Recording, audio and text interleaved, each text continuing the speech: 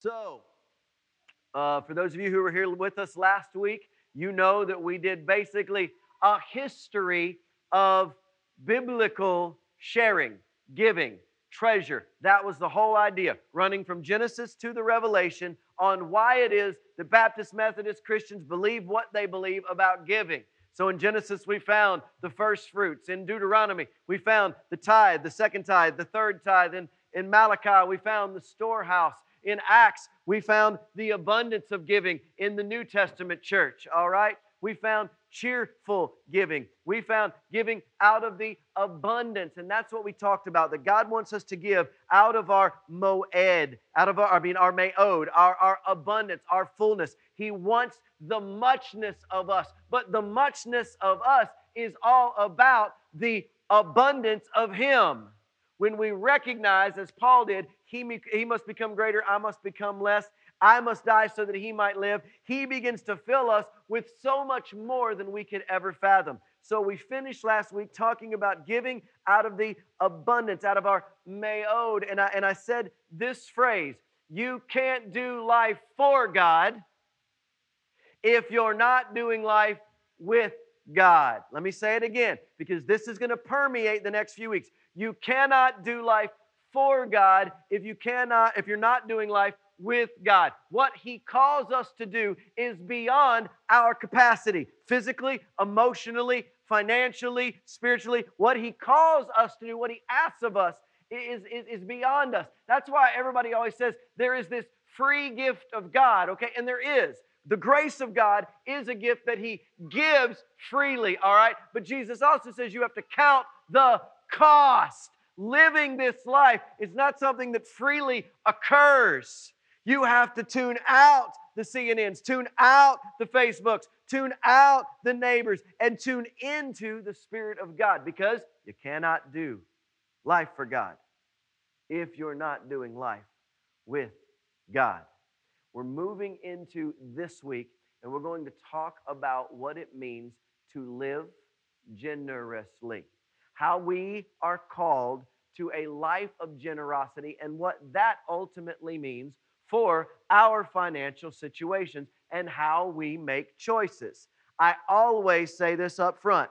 This is not about money, and we're digging in this week to the reason Jesus spoke so much about money. He said, where your treasure is, there your heart will be also. Here's what that means. God is chasing your heart, always has, always will. And in order to get through to it, or for you to understand it, He has to help you what?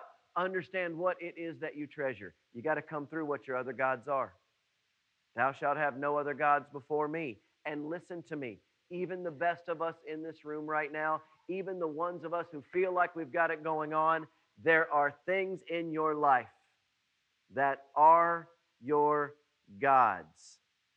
I'm going to use this quote later, but maybe now is best. Tim Keller, who is sick and could use our prayers, said this: money flows effortlessly to that which is your God. I want you to think about that, church. Money flows effortlessly to that which is your God. Let that permeate. Can't do life for God if you're not doing life with God. And your money flows effortlessly to that which is your God. Now I want to start in Matthew, always biblical. But before we do, I want to share another bonus, another fun fact, another awesome thing with you. So last week, I shared you that January we had a good month, February we had a good month, and then everybody was worried about March. And then March we went through the roof. Like literally we didn't have church. Everybody's worried about losing finances. And we had $23,000 come in, most ever in the 6.5 years I've been here. April, over 20,000, best single week outside of an extra offering month that we've ever had, all right? I got another fun one for you, all right? So last Sunday, we met back for the first time, all right? Last Sunday's offering was over $10,000. We run about 3,500. We run about 3,500. One more thing, you ready?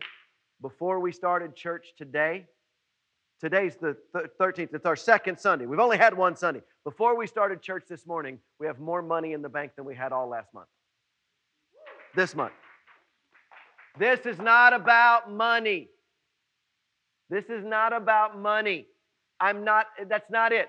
Right here. Everybody, right hand up, right hand here. This is about your heart. This is about what God wants in your heart. Not worried about your cash. That's all later. Here we go. Do not store, Matthew 6:19. Do not store for yourselves treasure in heaven, where moth and vermin, I love that word, vermin, where moth and vermin destroy, and where thieves break in and steal. But store up for yourself treasures in heaven, where moths and vermin do not destroy, and where thieves do not break in. Here's why everybody gets upset and people don't want to talk about this. I'm not coming off the stage. I'm going to get this right. All right, the camera. All right, I'm going to get this right. Listen. We're stuck. We're stuck. You can see it in your world when you say something like, hey, I like your shoes. Instead of saying, thank you, I appreciate that you notice my shoes, the response of our world is, what, you don't like my shirt? Y'all know what I'm talking about here? But everybody does it. When you read these passages, what you hear is, hey, do not buy things. Do not store up for yourself treasures on the earth because they don't get destroyed. What you hear is do not buy things. That's not God's point. This is not a do not. Forget the do not. This is God saying, store up for yourself treasures in heaven. It's instructions on how to live, not how not to live. All right? What he's trying to do with the first verse is provide for you a way to store up.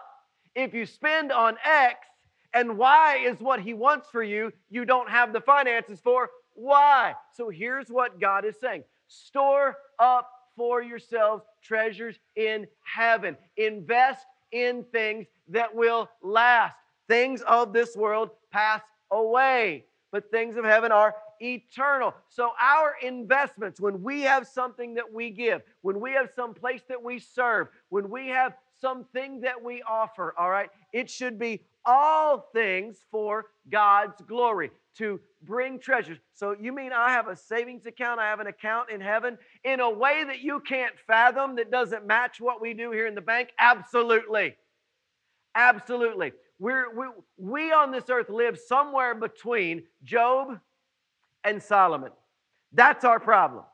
We live somewhere between Job and Solomon. Let me explain.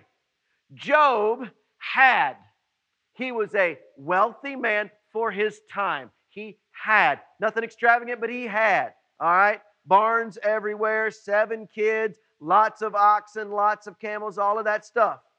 And in a moment, he lost everything. In a matter of minutes, it was all wiped out. Lost his children, lost his farms, lost the homes, everything but his wife, who said, curse yourself and die.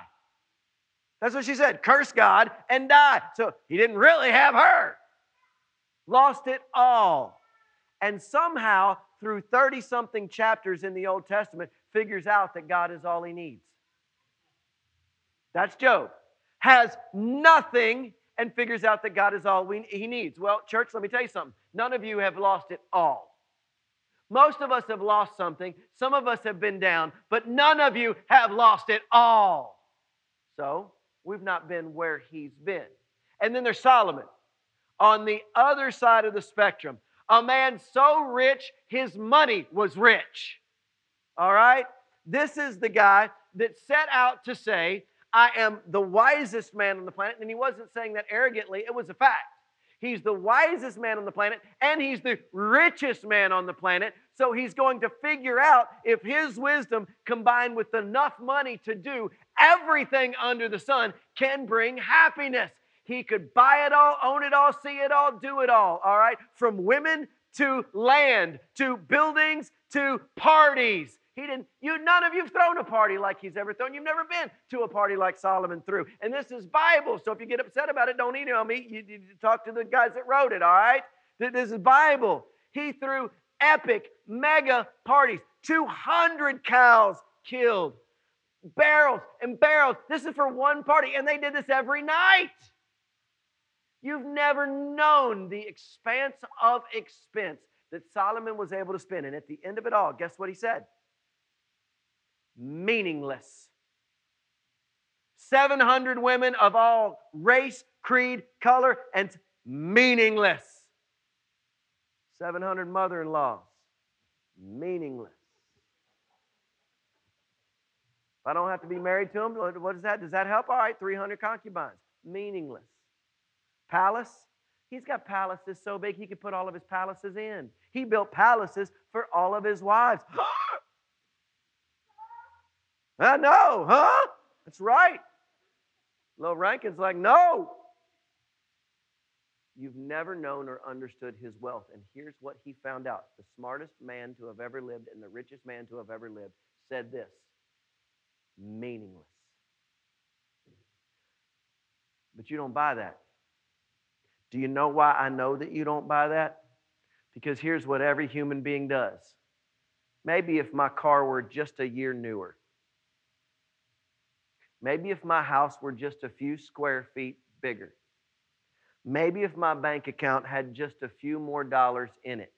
Maybe if I made just a few more bucks. Let me tell you something. At 50,000, 100,000, or 500,000, it will be maybe just a few more, because there will be more insurance. There will be more plans. There will be more people who want something from you. This is our dilemma. Do you buy for the now, or do you buy for tomorrow? And God says, if you're obedient to the Scripture, store up for yourself treasures in heaven. Why? Because the moths and the vermin cannot destroy it. Termites can't eat away at it. Credit card companies can't interest charge on it. It never fails. Thieves cannot break in and steal. And then God lays it out for the people he's talking to. For where your treasure is, there your heart will be also. This is the test. This is why we say, if you want to know who the God of your life is, follow your checkbook. If the croquet tournament comes up every summer and you are writing a check faster than life, all right? If the concert series comes up and it is never a question, you look down and you go, now this week would be, I made $2,000, so it would be $200 to the church. Man, that seems like a lot. I still got to pay my cell bill. I still got to pay, Bunbury's coming up. It's $250. Does that not happen? Money flows what? Effortlessly to that which is our God. Because where your heart is, there your treasure will be also. Where your heart is, there your treasure will be also. Well, how does that show? The eye is the lamp of the body. If your eyes are healthy, your whole body is full of light. But if your eyes are unhealthy, your whole body is full of darkness. If the light within you is darkness, how great is the darkness? If the light in you is darkness, how great is the darkness? Here's what he's saying. You can speak it, you can say it, you can think that you have it, all right? But if it's not shining out of you as what God would want, if what flows from you financially, servingly, willingly given is more about you than about others, then the light in you is not light at all. And how dark is a place where the light is also darkness? Now, Craig, you're preaching to people who are coming to church. Why are you coming down? This is not me. Jesus is looking at church people and he's saying, hey, your dark is dark and your light is dark. It's got to be nasty dark in there. And you keep coming back to me and asking me why. And I'm telling you why. Because you're storing up for you instead of flowing freely to others. What do we call that? Generosity. Why does God call us to be generous? Because no one can serve two masters. Either you will hate the one and love the other, or you will be devoted to the one and despise the other. You cannot serve God and money. Why? Because even if your heart is in the right place, you can see us edging toward something else. Let me give you a great example. Anybody ever owned a junker? An old car? A car you didn't care about? A car you didn't? Yeah. Anybody ever had one of those? Steve, you got one now, don't you? Hold the hood down with a bungee strap, headed to the gym, hoping the hood doesn't fly up. Yeah. Hey, have you ever parked at Walmart and worried about who was going to open their door and hit that car, Steve? Have you ever pulled into a car wash and tried to spray it off and worried about whether the paint was coming off or not? Did it last week. Have you ever gone about 6 months and not sprayed it off just because it doesn't matter? But if you had a BMW 6 Series and you pulled into Walmart, would how you park change? Would how many times you wash that car change? Would how you act in the driveway with that car and how many times you peek through the window, would it change? Then did you act differently from before you had it than after you had it? And now something else has become, listen to me, even if but for a moment, what?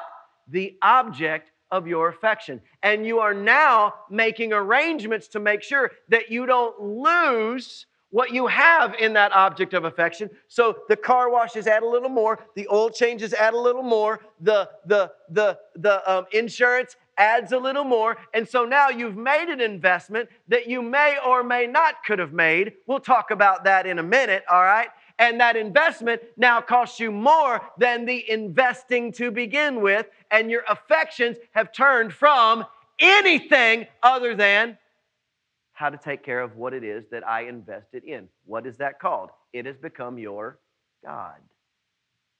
The object of it's simple. And then we go, but I just, well, there's your problem. I just need one more room. I just need a few more square feet. Can I get a witness to this? But we can't afford it. We got a raise. We can afford it. Sure you can. At 30 years and 12% interest, you can afford it. What you don't understand is that $300,000 house is now $475,000.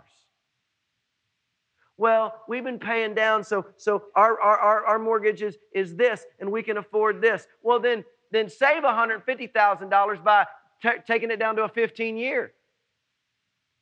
2.5 years ago, Jamie and I refinanced our house, and we upped our mortgage. It went from where it was to about $400 higher.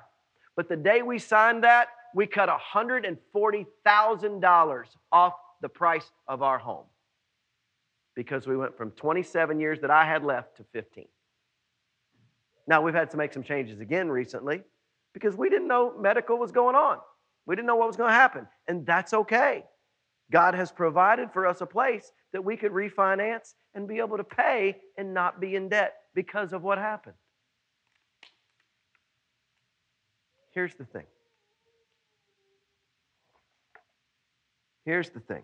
Each of you should give what you have decided, not reluctantly or under compulsion. Listen. For God loves a cheerful giver. Do you know what the Greek word for cheerful there is? We always use this, and we say God wants you to be happy. God wants you to be happy when you give. No. I think it's deeper. Here's the Greek word, hilaron. Hilaron. Sound like another word we use? Hilarious. That's where it comes from. God wants you to be a hilarious giver, hysterically. Your giving should be hilarious or hysterical to those who do not understand it. Do you get that? What happened? Man, we sold our car because a family had a medical emergency. We had 3 cars. We sold a car. You're going to have 2 types of people in the world. One type of person goes, man, that person is overwhelmingly, hilariously, hysterically giving. The other type of person goes, I got some debt. You got 2 cars left. That's exactly who's out there.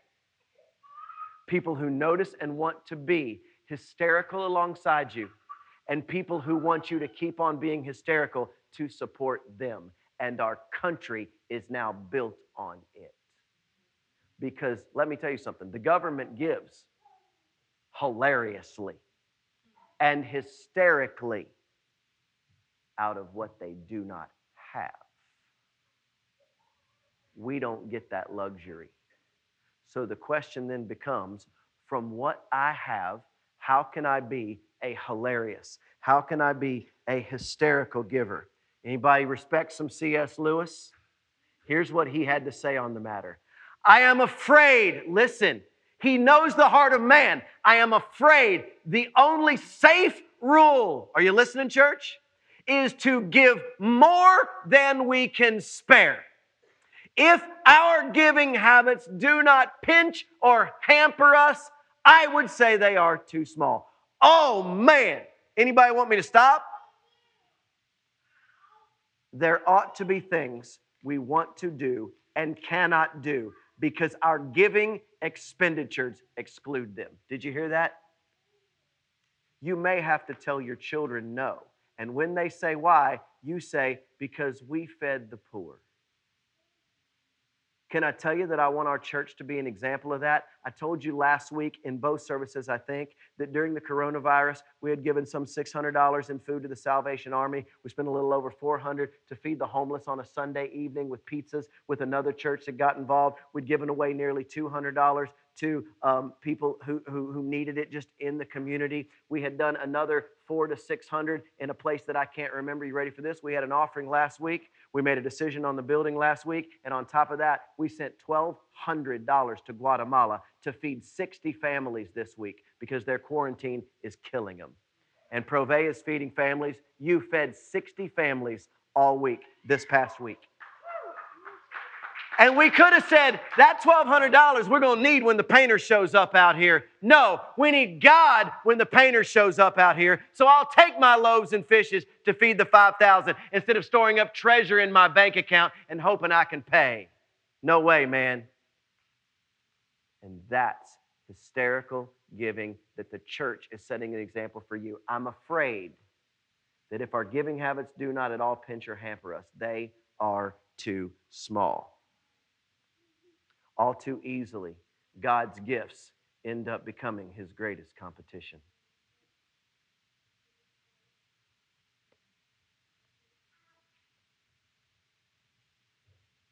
Our finances reveal our affections. And here's the one. This is where we're going to finish. You ready? Radical, hysterical, or hilarious generosity demands financial margin. Let me explain. Here's what I said to you last week, that I don't stand in front of a group of congregation, preach a Malachi sermon, throw 10% out there, and tell you that you're stealing. There's a Bible verse that gives me a little bit of leeway to do that, but I don't want to take it in or out because it's not a matter of the rules and the regulations. I want it to be a matter of the heart. I want to do it New Testament like Jesus does it. So here's what Jesus does. Jesus gives all. I'm sorry, what? Jesus gives all. We were created in the image of God, right? Let me ask you a question. Is God generous? Is God generous? Did you wake up this morning? Is God generous? Have you eaten this week? Is God generous? Food was created to nourish us, right? Just to make us go. That He could have stopped there, right? Did it have to taste good? Did you have to get salty and sweet? Did you have to get umami and sour and spicy? No. Food, taste, touch, smell displays how you're made displays the generosity of God. You could have breathed in and breathed out and that been it, but you get to smell. You get to understand. He could have just helped you walk around in black and white, but we've got a palette of colors greater than any scientist could ever imagine. The Grand Canyon might have been enough, right? If you've ever stood at the edge of the Grand Canyon and looked out, it's not big, it's monstrous, and it is a crack on a small marble in a universe that is still expanding. God is generous with the sunrise. If you stood on the ocean and scanned the Pacific and watched the sun go down, that is a generous God, and it was never enough because He gave His one and only Son to die for our stupidity. God is generous, and if you want to be like Him, you must be generous too. And radical generosity demands financial margin. So here's what I'm going to say. If you do not have room in your budget for radical generosity, you are overspending, disobedient, and sinning. If there's not room to give, someone calls you up and is in a crisis in your church family or in your home and says, I could use this.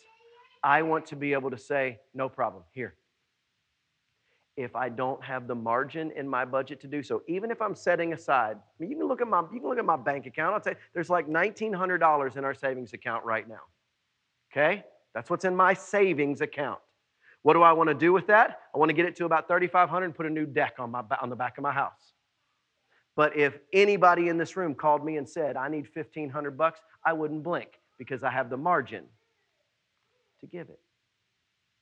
It might mean I don't get a deck yet. So what? It might mean your niece, your nephew eats tomorrow. It's as simple as that, people. Hilarious generosity requires that when it's out there to give, you give it. Tithing is 10%. Generosity doesn't even start till 11.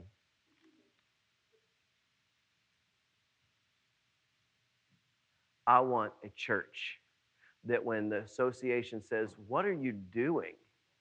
It's about giving. You see what I'm saying? We give so much away that we're hurting, we're probably doing it right. And I want the same for you. Why? Because if you have a heart of generosity, you are that much closer to the heart of God.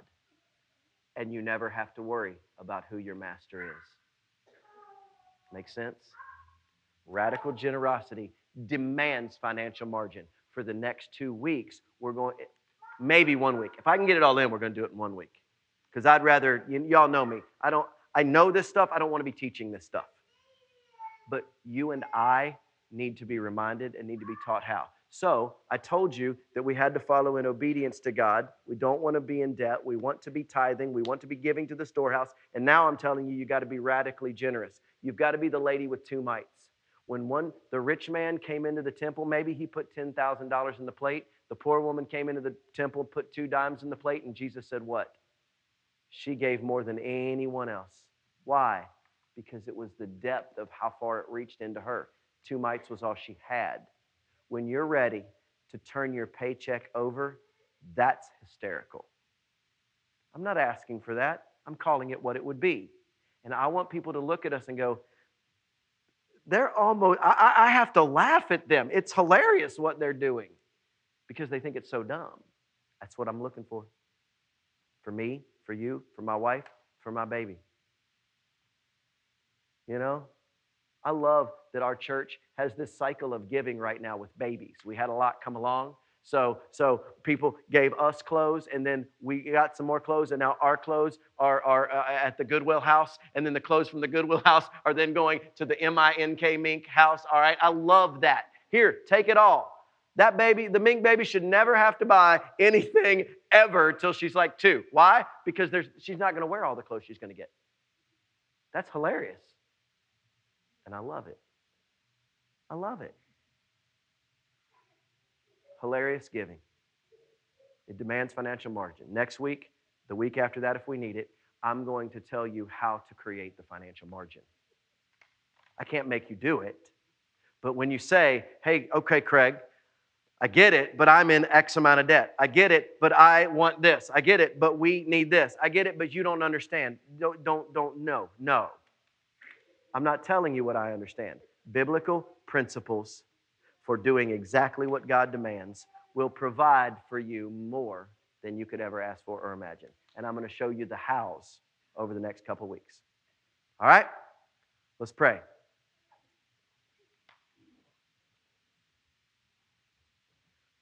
God, my prayer this morning is simply this.